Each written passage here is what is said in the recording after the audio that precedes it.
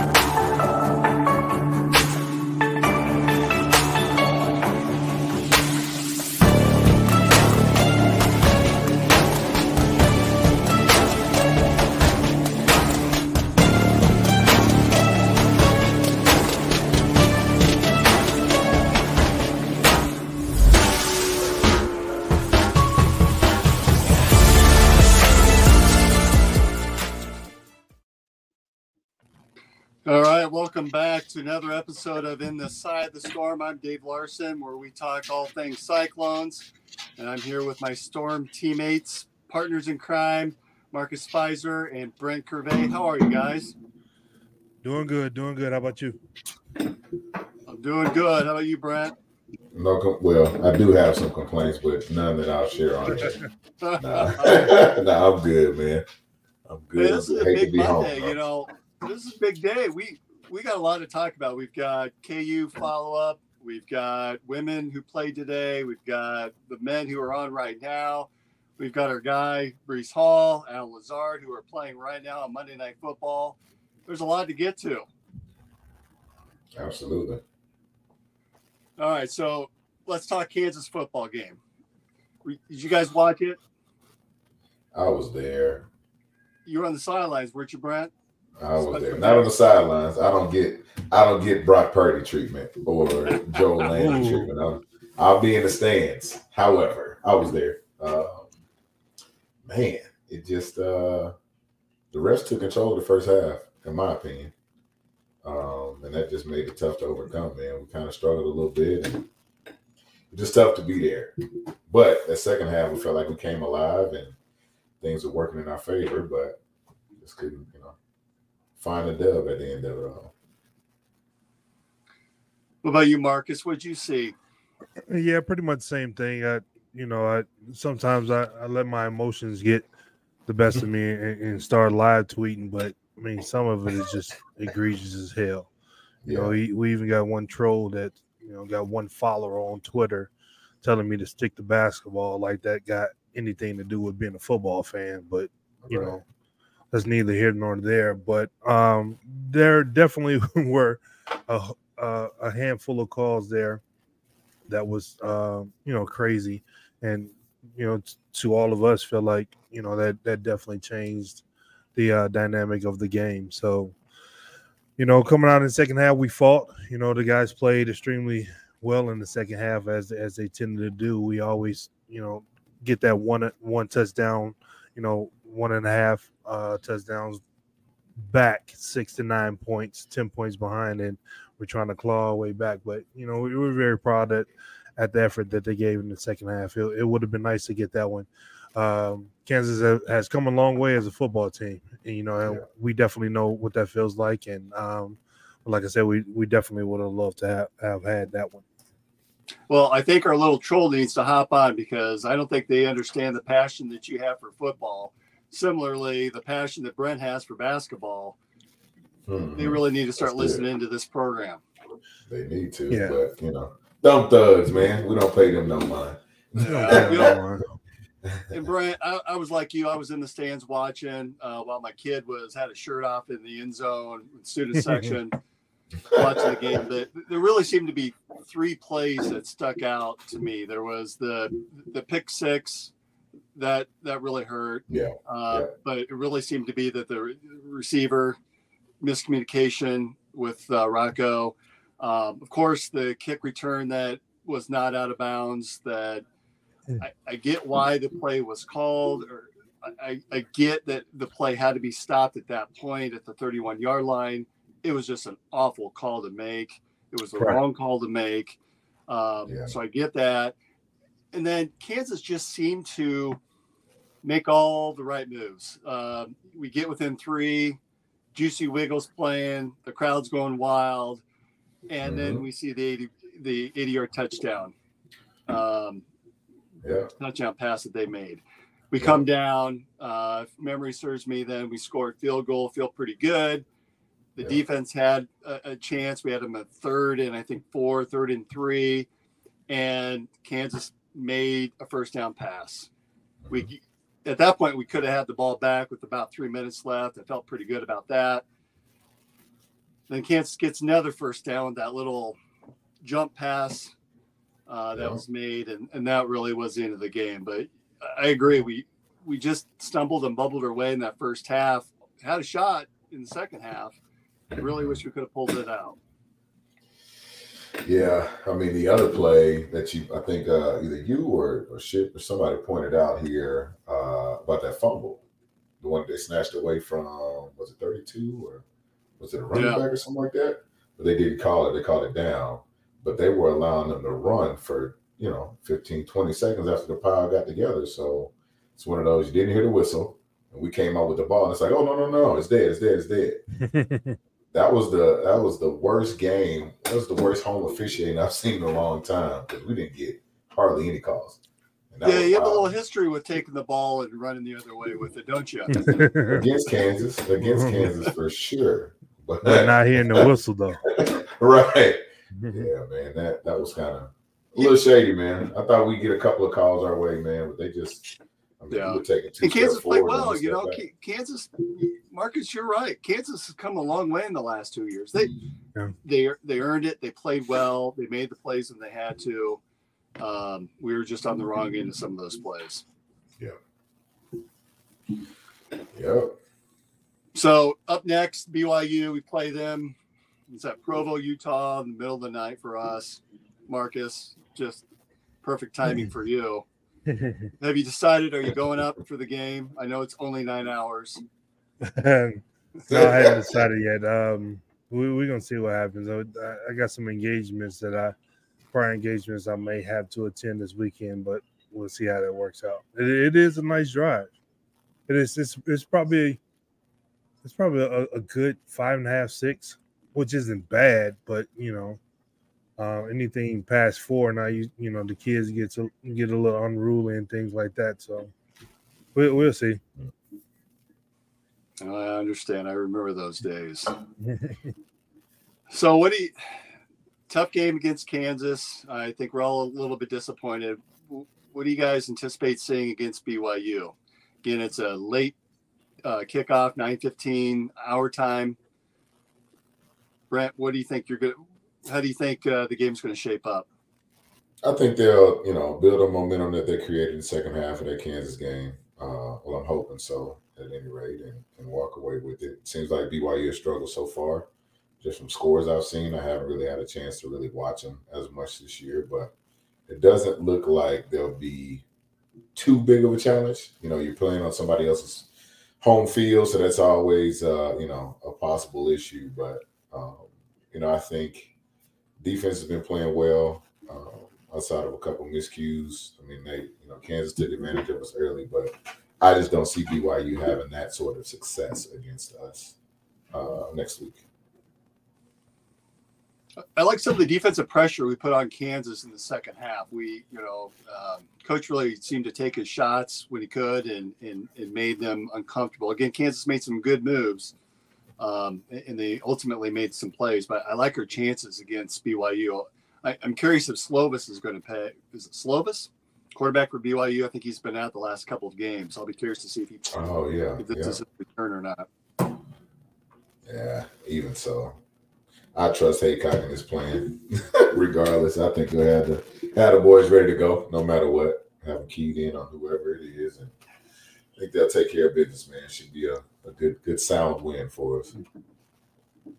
Well, we need it again. One more game to be bowl eligible, and really like to see us make that.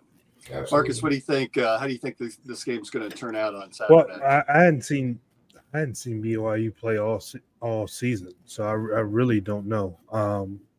I definitely go into every game being biased.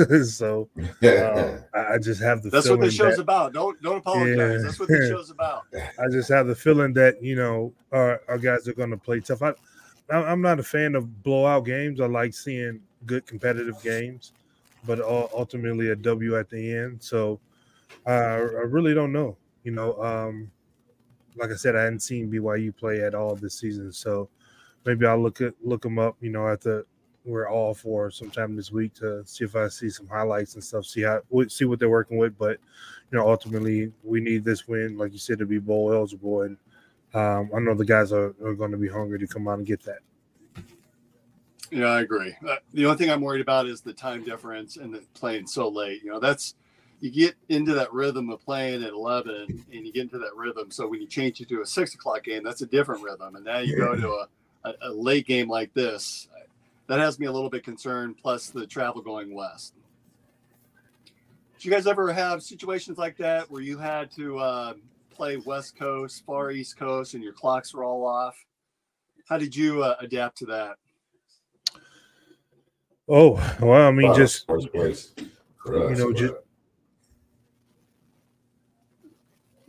What's that, Brent? It's my bad. I didn't mean to cut you out, Mark. You're good. Go ahead. No, I was just saying. I mean, Colorado was probably the furthest that we had went and played. Just kind of playing in that, thin air and just feeling, all of that. I guess kind of lightheaded feeling. I guess more or less, and heavy breathing and all of that good stuff, man. But I mean, outside of that, that's the only place that I personally can think of in my collegiate career. We went out west and played that may have had any sort of impact on us. Marcus, you were flying all over the country, right? Yeah, we went to the Great Alaska Shootout one year, and then the next year we went to Hawaii.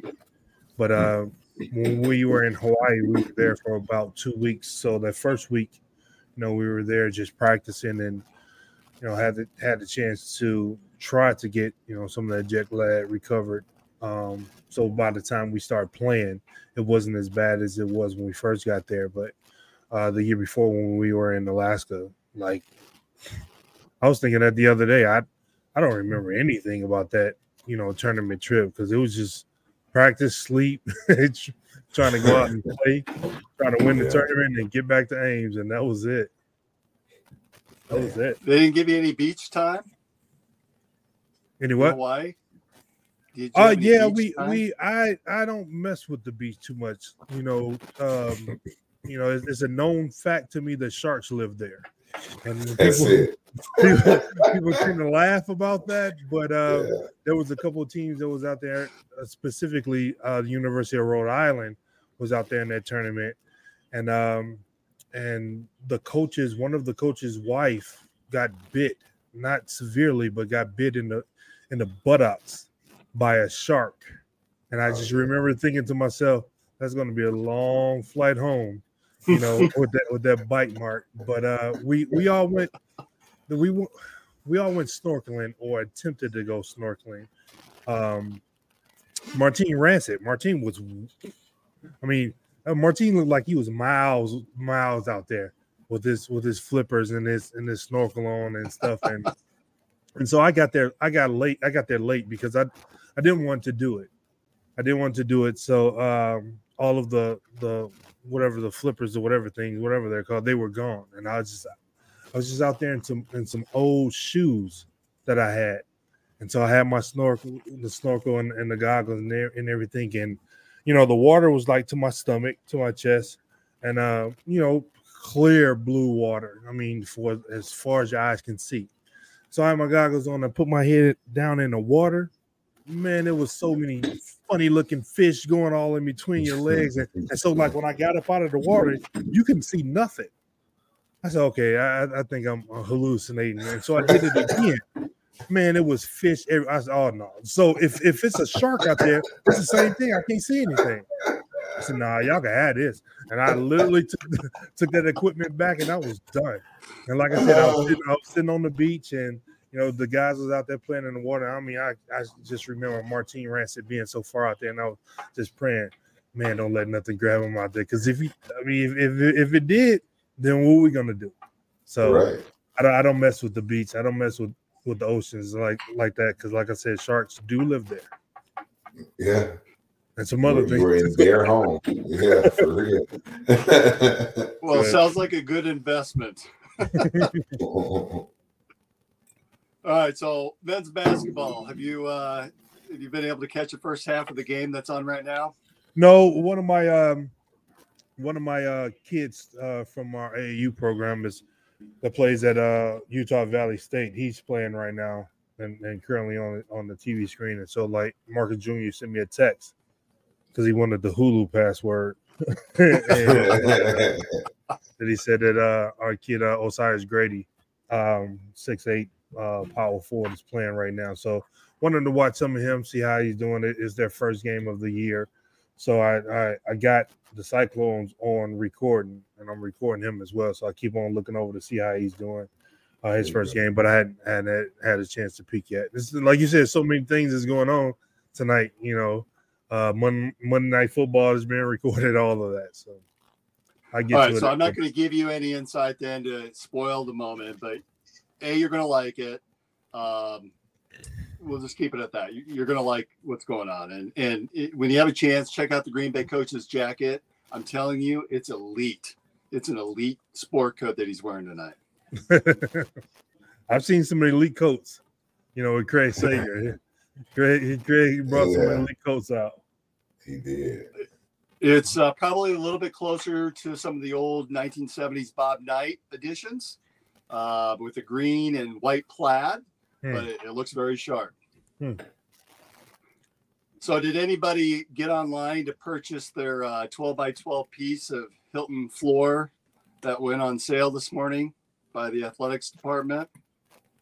No, they better be sending me one to my mailbox. So they're selling 300 of these, and there was such high demand that the website crashed. They're selling them between $50 and $100 per 12 by 12 slab. And there's a QR code that tells you about on the floor where that piece came from. But yeah, apparently it crashed this morning. They're going to have to redo it at some point down the road. That's how the demand is for a piece of Hilton Coliseum. Didn't they just do something like that like a year or two ago? I think our comrade in arms, Chris Shipley, has a couple of pieces of Hilton Coliseum's floor. I do. I will. I'll bring it up on a tweet. I tweeted out a couple of photos. Yeah, you're just going to show it off now, aren't you? I am. You bought it today, or is this? No, these are from 2012 it's the floor from 2012 to 2018, I think. Okay. So what floor did they sell today? The one from 2019 till last year. This is a new floor, I think. Damn! Every floor, they just getting a new floor every couple years. Right? What? Like, why are they? Money all over the place. But shit. I know why. There's money to be made, so they don't. That's right. Money to be made. That's right. And we all know Jamie Pollard knows how to make money. Yeah. Nothing short of that. So while Chris is doing that, pulling up his version of the floor from several years back, another Cyclone News, Dedrick Willoughby is being honored at the November 12th game. So I think that's this upcoming weekend against Idaho State. Not quite certain what they're going to be doing in recognition of Dedrick, but I think that's a pretty cool thing that they're able to do. Absolutely. Yeah, that was a sad time. You know, looking on Facebook, and I think Sean Bankhead is the one that posted it when he passed away, and you know, I was just completely blown away. And Sean gave me a call right then, and we spoke on the phone, you know, about 10-15 minutes about, you know, the whole ordeal and everything like that, and you know, pretty devastating for, you know, Cyclone Nation and, you know, the ones who were his teammates and for us that came up, you know, wanted to be like him. So that's definitely great for them to be able to honor him. Yeah, he was a true legend. You know, I remember him playing, and you know, he was one that would break ankles. He just had this force about him, and when he needed someone to score, he was a scorer. Yeah, and he's from Louisiana, so that whole Louisiana connection coming up behind him. Wanted to be a Cyclone because, like I said, that team, him, Sean Bay Kinnett, Kelvin Cato, that team right there, Kenny Pratt, really made me want it to be a Cyclone. And to lose him so early in life is definitely tragic. Did the fan come with his ship? No. No. It's just this is my side table, and then I have this one out front. Keep all my remotes on, things like that. So, but yeah, I scored those from a friend of mine that had a hookup from Lindsay Fennelly. So I do have a small piece. I do have a fairly decent sized piece left that I could probably allocate somewhere. Yeah, I wonder what happened to that, 99 2000-ish floor. Somebody is probably playing on it right now. That's right. Before Pollard got there, so somebody got that. So tonight being the first game of the season for the men and the women, Brett and Marcus, do you remember your first game playing for Iowa State, and what was going through your emotions? What were you feeling for your first game? Yeah, I remember my first game. I mean, I think I played. I feel like the game I remember most was my first start. And that was against Oklahoma, and they were like #1 in the nation. I think Jason White won the Heisman that year. And yeah, I was a true freshman, and damn near their whole O-line went to the NFL, and I was about 260, just getting tossed around like a rag doll, but I was all over the place, making plays, and that's something that kind of stuck with me. But no nerves. I was just like, this is what I wanted to come to school and do. I was looking forward to my opportunity to kind of put myself out there. So I just knew that was a great first showing for me, and it was on TV. It was TBS at the time, so not a ton of viewership, but at least everybody back at home got to see me play. So that meant everything to me. So I knew I had to show out because I knew too many eyes would be on me. So last week we learned from Keith Sims how he was told that he was going to start for his first game. How were you told that you were going to be the starter against Oklahoma? I was rotating in. Jordan Karstens was a senior when I was a freshman, and he tore his ACL the game before against Northern Illinois. So I was already rotating a lot. So I played a lot as it was as a true freshman. But once he went down, I was next in line. So it was one of those I kind of knew. It wasn't a, hey, you got the job. It's you better figure it out, kid. Let's spend another hour after practice, hour before practice doing walkthroughs and making sure you don't forget your job and just run around there like a chicken with his head cut off. But yeah, I was rotating in enough, and they just kind of trusted me with the job. So and Carson spent some time in the NFL. He was a good ball player as well. Yeah, went to the irony of it is kind of felt bad after. I came to Iowa State as a freshman behind Jordan. My first year in the NFL, I went to Carolina. When I got there, Jordan got let go because he had I don't know if it was a blood clot or something, some sort of other injury, or I'm sorry, it was a non-football related injury, but it was pretty much career ending. So it was something with his lungs, or he had a blood clot or something, but he ended up having to leave my first year there as well. So it's like, damn, I feel like I'm a cancer to you almost, man. I felt bad for him, but got to follow that guy's footsteps, and I learned a ton from Jordan in the process. So. What about you, Marcus? Do you remember your first game? No, not at all. Man, that was over 20 years ago. I literally was just trying to go through my brain's Rolodex. I do not recall who it was at all. I mean, I know, Tim Floyd was the coach my freshman year, and Man, what he was putting us through in practice, whoever it was definitely got to work, but I don't I don't I don't remember. I mean, my freshman year was tough. You know, I was talking to a good friend of mine a couple of days ago, Chad Parr, and me and Chad was talking about. He sent a picture with him and Clay Edwards and Tony Rampton, and I was like, man, those guys' elbows, man, was breaking me in my freshman year when I came in. I said, I came in, thought I knew everything and was just going to dominate, and they really gave me a rude awakening. So, we don't have training camp, but training before the season started and all of that, like it was school, practice, weights, school, practice, weights, and that's about it. So a lot of that was a blur pretty much until we got to the Big 12. And then, things kind of slowed down. Now you can plan, what game, what team to look forward to and everything like that. But early on, no, I do not recall stats and nothing like that first game. Now you're going to have me thinking for a while trying to figure it out. I'll probably break down and try to get on Google.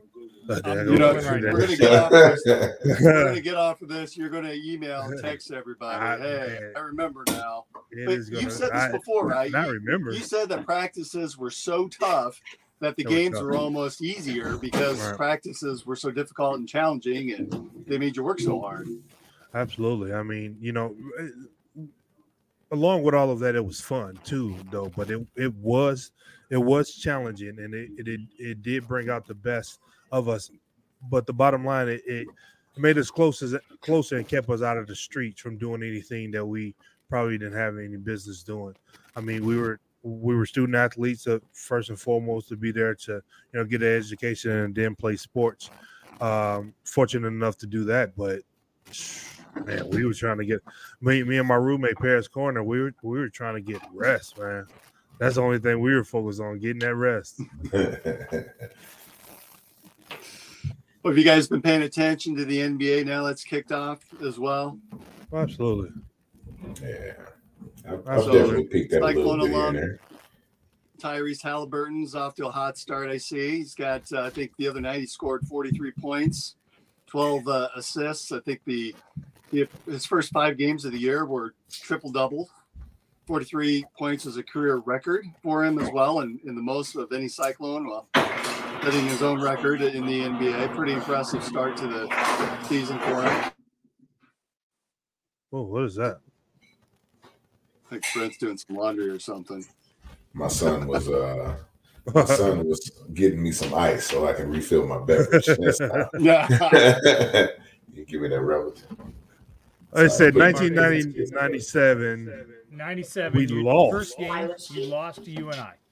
UNI. Oh. Rye whiskey. University of Northern Iowa. Yep. That was my first game my freshman year. November 23rd, 1997. And here we are, November. That was in UNI. Right. Correct? Yes, I think so. Yep. But would you play at the Unidome at that point? No, it was at Hilton. It was at Hilton? Yeah, your first 5 games were at Hilton. Your first road game was Drake at Knapp, and you lost that game too. Damn. Yeah, my freshman year. It was working out too hard. I don't remember that UNI game, that first one. Well, now we know why. I remember that Drake game. I remember losing to Drake because I remember, this team shouldn't be, beating us, but we lost. I mean, beating Drake, and Drake has always been tough, just because of the closeness of everything of the two universities. But okay. Now the first game I do remember was the UT Arlington game. I thought for whatever reason that was the first game. But I don't remember that Northern Iowa game. Click on the Oh, well, I guess So you probably have That was it, PTSD. from what? You also lost to Iowa that year, Marcus, by one. Yeah, I didn't beat Iowa Iowa Dodge, to my jeez. junior year. We lost to Detroit Mercy.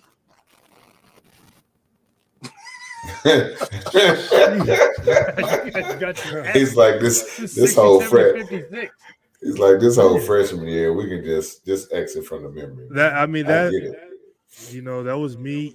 Just coming in, just thinking I'm here. I have arrived, and it's just that collegiate level is such a higher level than what people think and assume. And Yes. we got more players and stuff in. And the next year we got a little bit better, and then ultimately, Jamal Tinsley and Contrell Horton came in, and we ran with it after that. But I was the first struggle years after that Big 8 team, that Big 8 championship team had left. So that's a part of it. Man, that shit. We went 2-10 my freshman year, so I get it. We were terrible. Yeah, I think we finished 12 and 15 that year, 12 and yeah, because I remember Kenny Pratt giving me hell about having a losing record.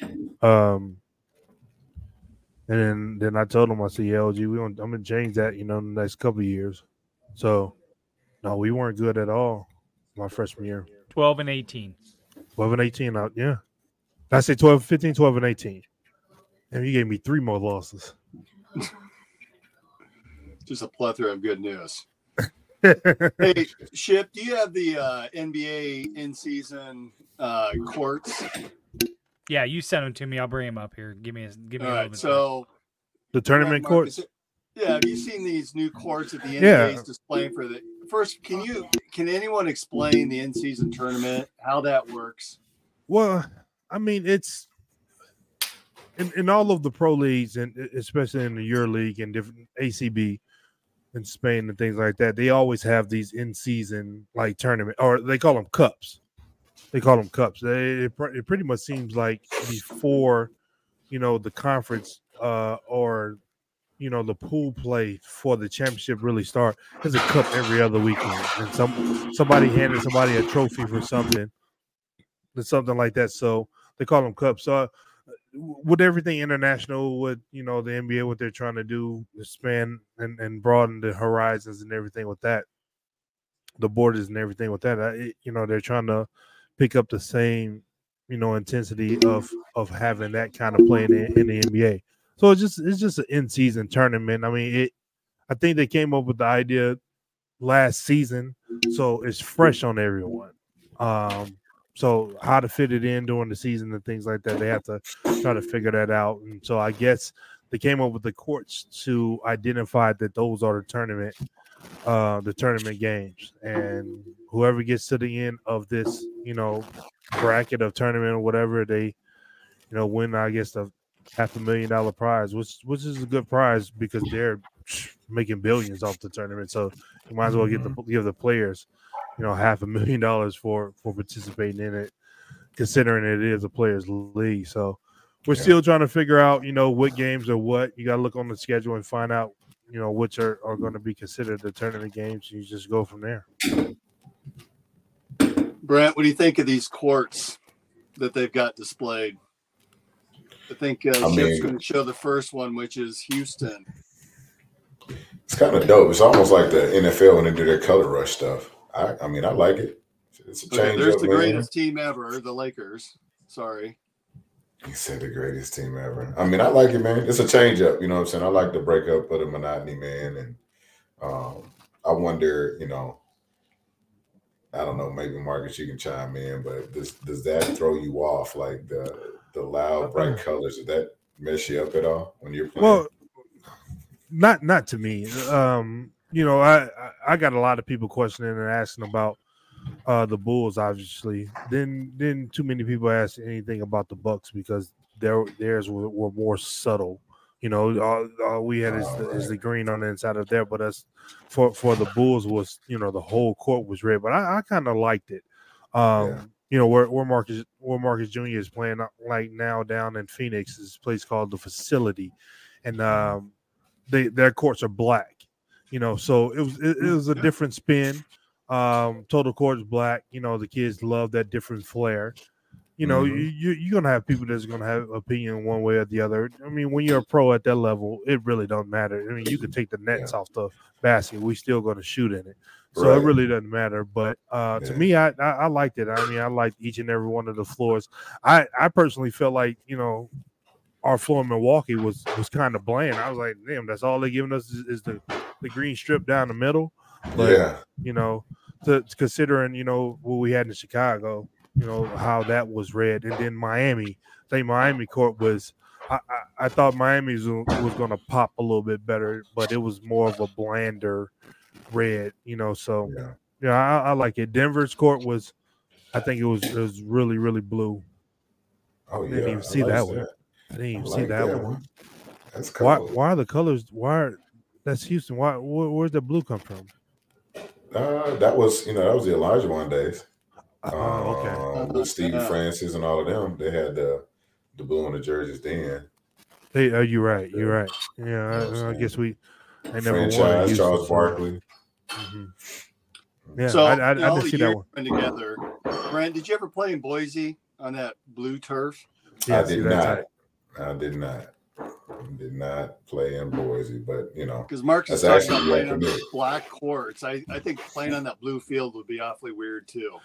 Yeah, Ship. See if you can Google the Facility. It's spelled PHH, and I guess the rest facility like you would spell facility. So the PHH is the F, and then Facility is down in Phoenix, Arizona, or Tempe. But it's a black court. They were the Diamond Doves, right? Is that what that's your son's team, right? Yeah, and or is the Phoenix Prep Fire? So they got a couple different teams and stuff down there, but their court is black like that. So yeah, you can pull that up and show.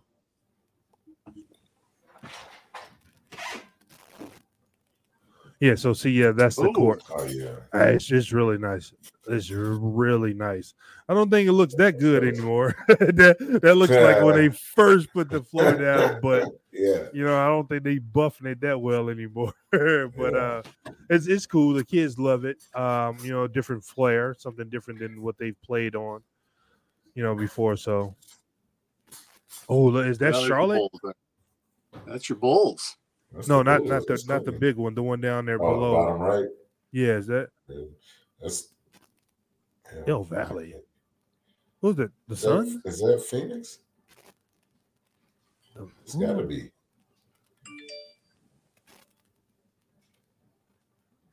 It's got to be. Boston's is pretty solid. Boston's gonna always have just. It took them. Oh, that's trash. Yeah, that is they just gave them the court. That's pretty dope. That lavender's not bad. Huh? Is that that's the old Spurs?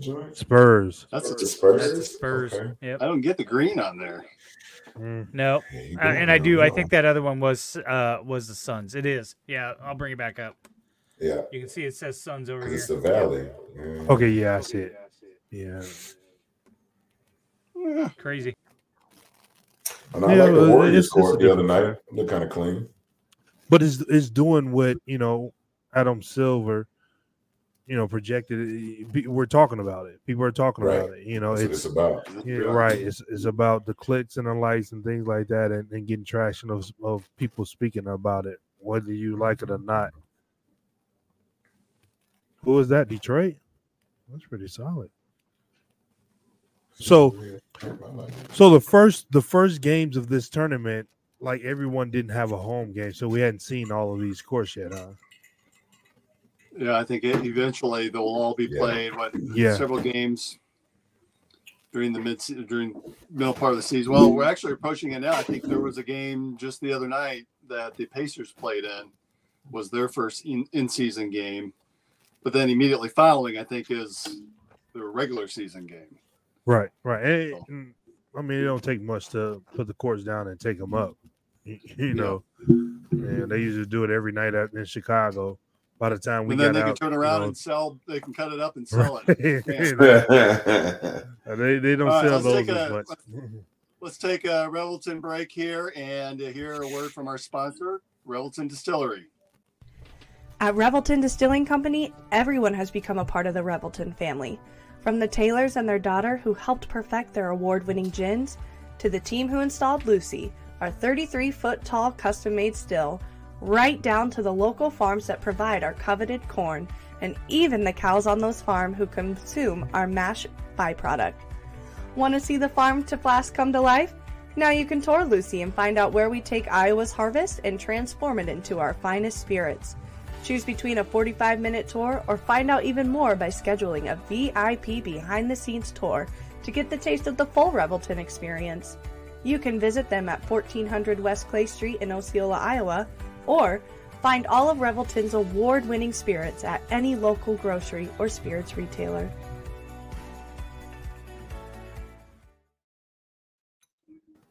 All right, thank you to Revelton. Yeah, I'm going back to the Moldberry Gin tonight. We had 70-degree weather here today, so it feels more like spring than it does winter. Yeah, we had about 85, 86 today. It was real windy though. My sinuses are really kicking in with the dust. So this past week, longtime Indiana basketball coach Bob Knight died. Marcus, did you play against Coach Knight when he was with Texas Tech? Yes, when he was at Texas Tech, but one of my Chicago Bull teammate, AJ Guyton, played for him, and then my AAU teammate in high school, Kyle Hornsby, who's a heart surgeon now. But we played AAU basketball together, so he played for him as well. So definitely, heartbreaking to lose such a legend.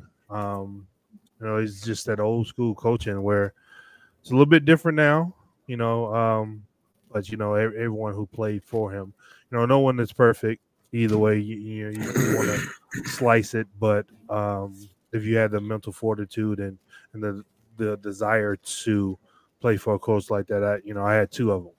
Tim Floyd definitely was that way, and Larry Stacey was another level of that. So they both got the most out of me. I had Larry for 2 years, so he definitely got more. But that type of coaching, that type of mentality, really, really changes your life as a player and as a man.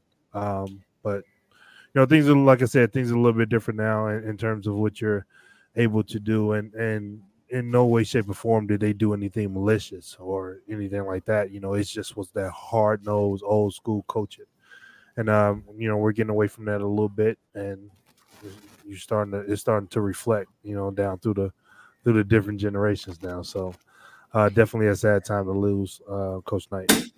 So, we're all three dads. We have kids that have been athletes growing up and playing for other coaches.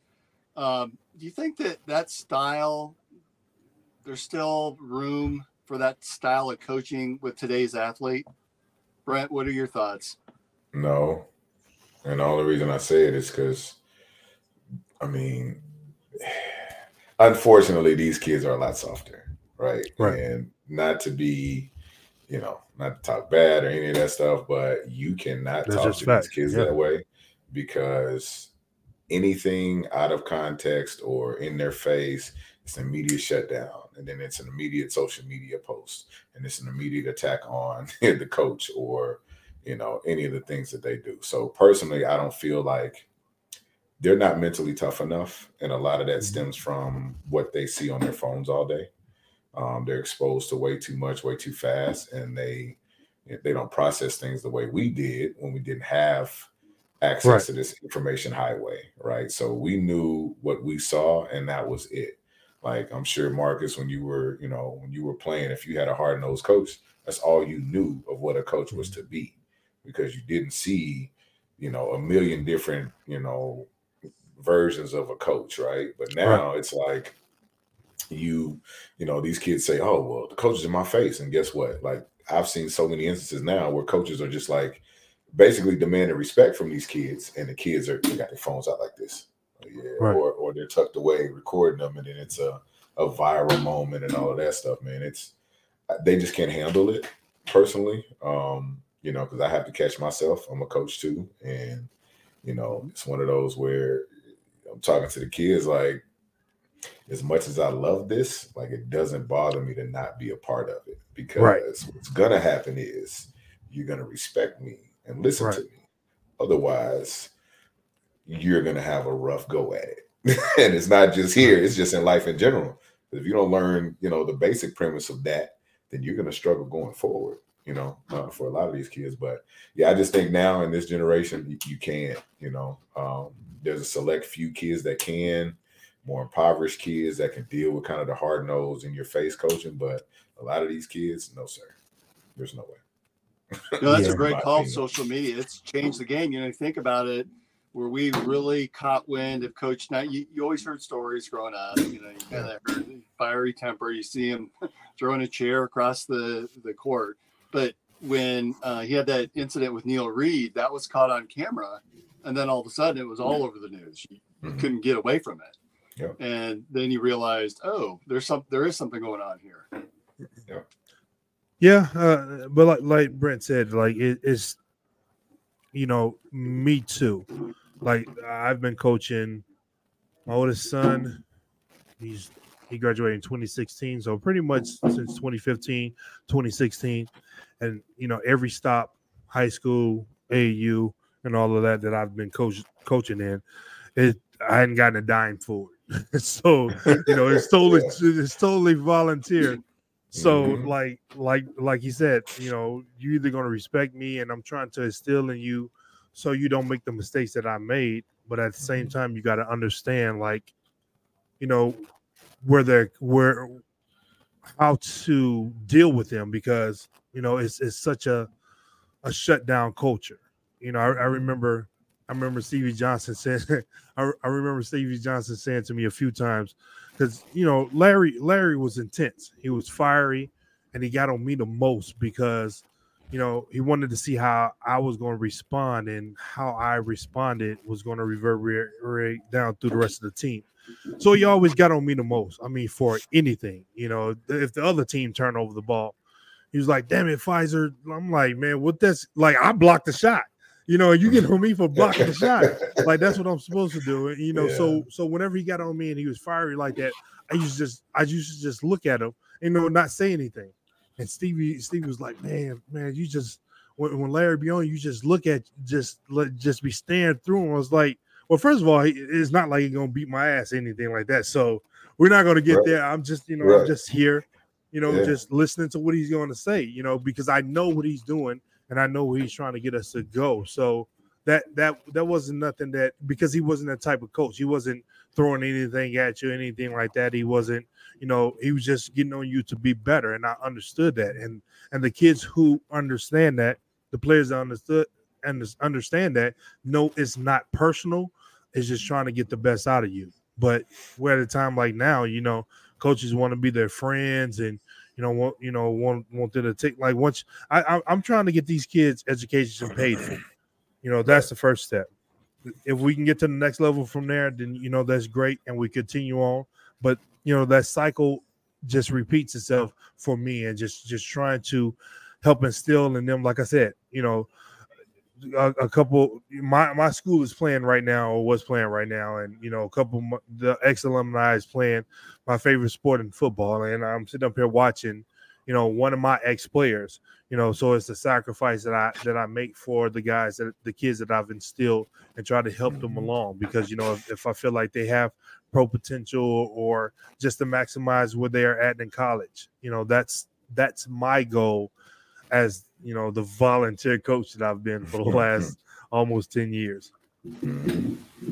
Well, it's also about spending time with your sons too. You don't get that time back. So while you're not paid, in a way you're paid because of the opportunity to spend time with them. So that's a good thing.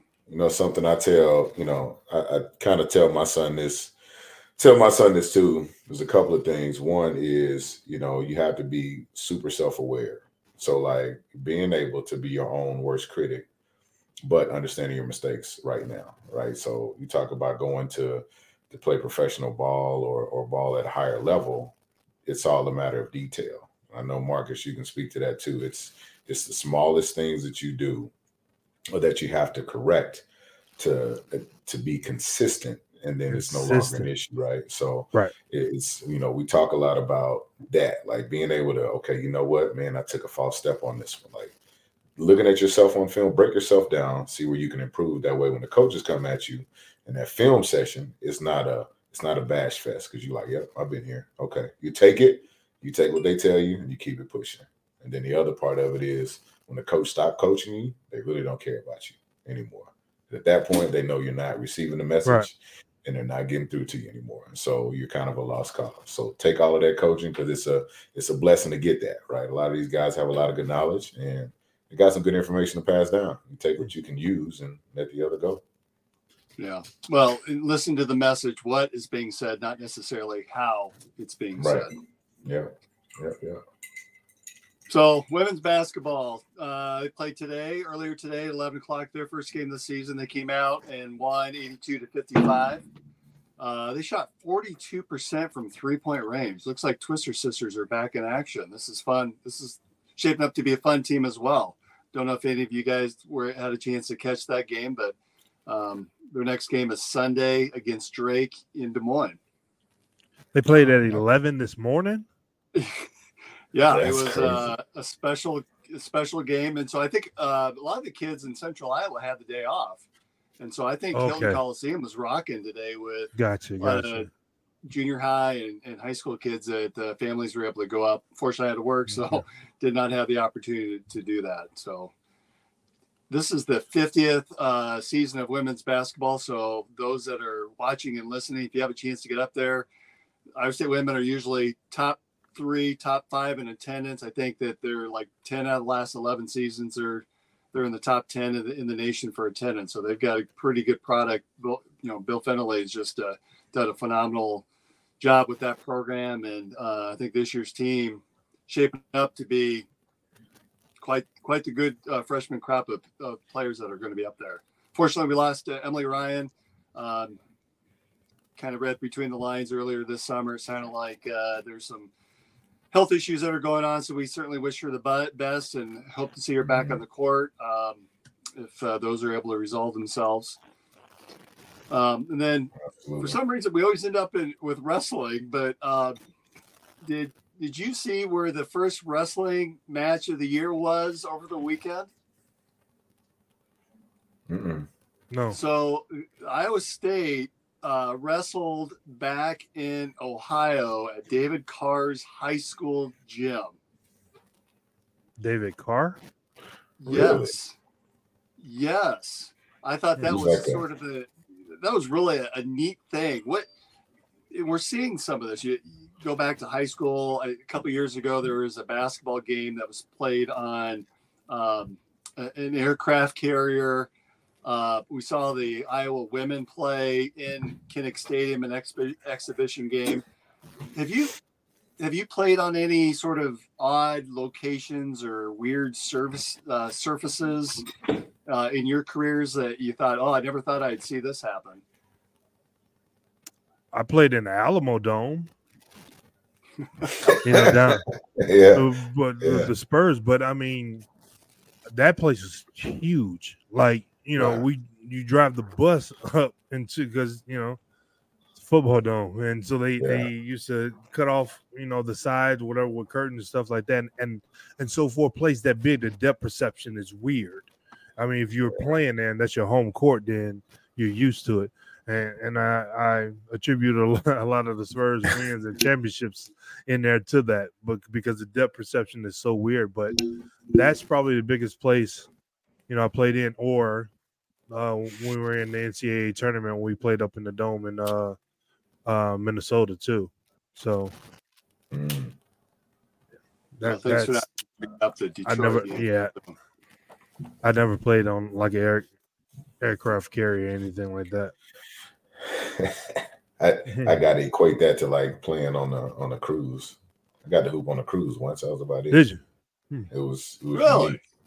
It was very unique, but nothing. It was not professional. We were just out there shooting around. That was totally different, but it Did was you have still any unique. Did you have You said any what? netting around for Yeah, in case the ball? Yep. They had a Right. ton of nets around the side, but it was just, for me, it was just super weird. I already was on the water, and like Marcus, it's like I'm on a vessel, so I'm okay. It's like a hotel that was moving, but just to just literally look over and I could see the water, like that net didn't. I just made sure I stayed on the other side of the court. It didn't sit right with me. It's like probably put up a couple shots, like, it's time to get on out of here. I think I've had enough. Just wanted to say I did it. Well, that sounds like a great way to end, guys. It's been fun. Looking forward to more Cyclone talk. Looking forward to the weekend game against BYU. Should be a lot of fun. As we close the show out, any last words? I've got Looking forward to this win.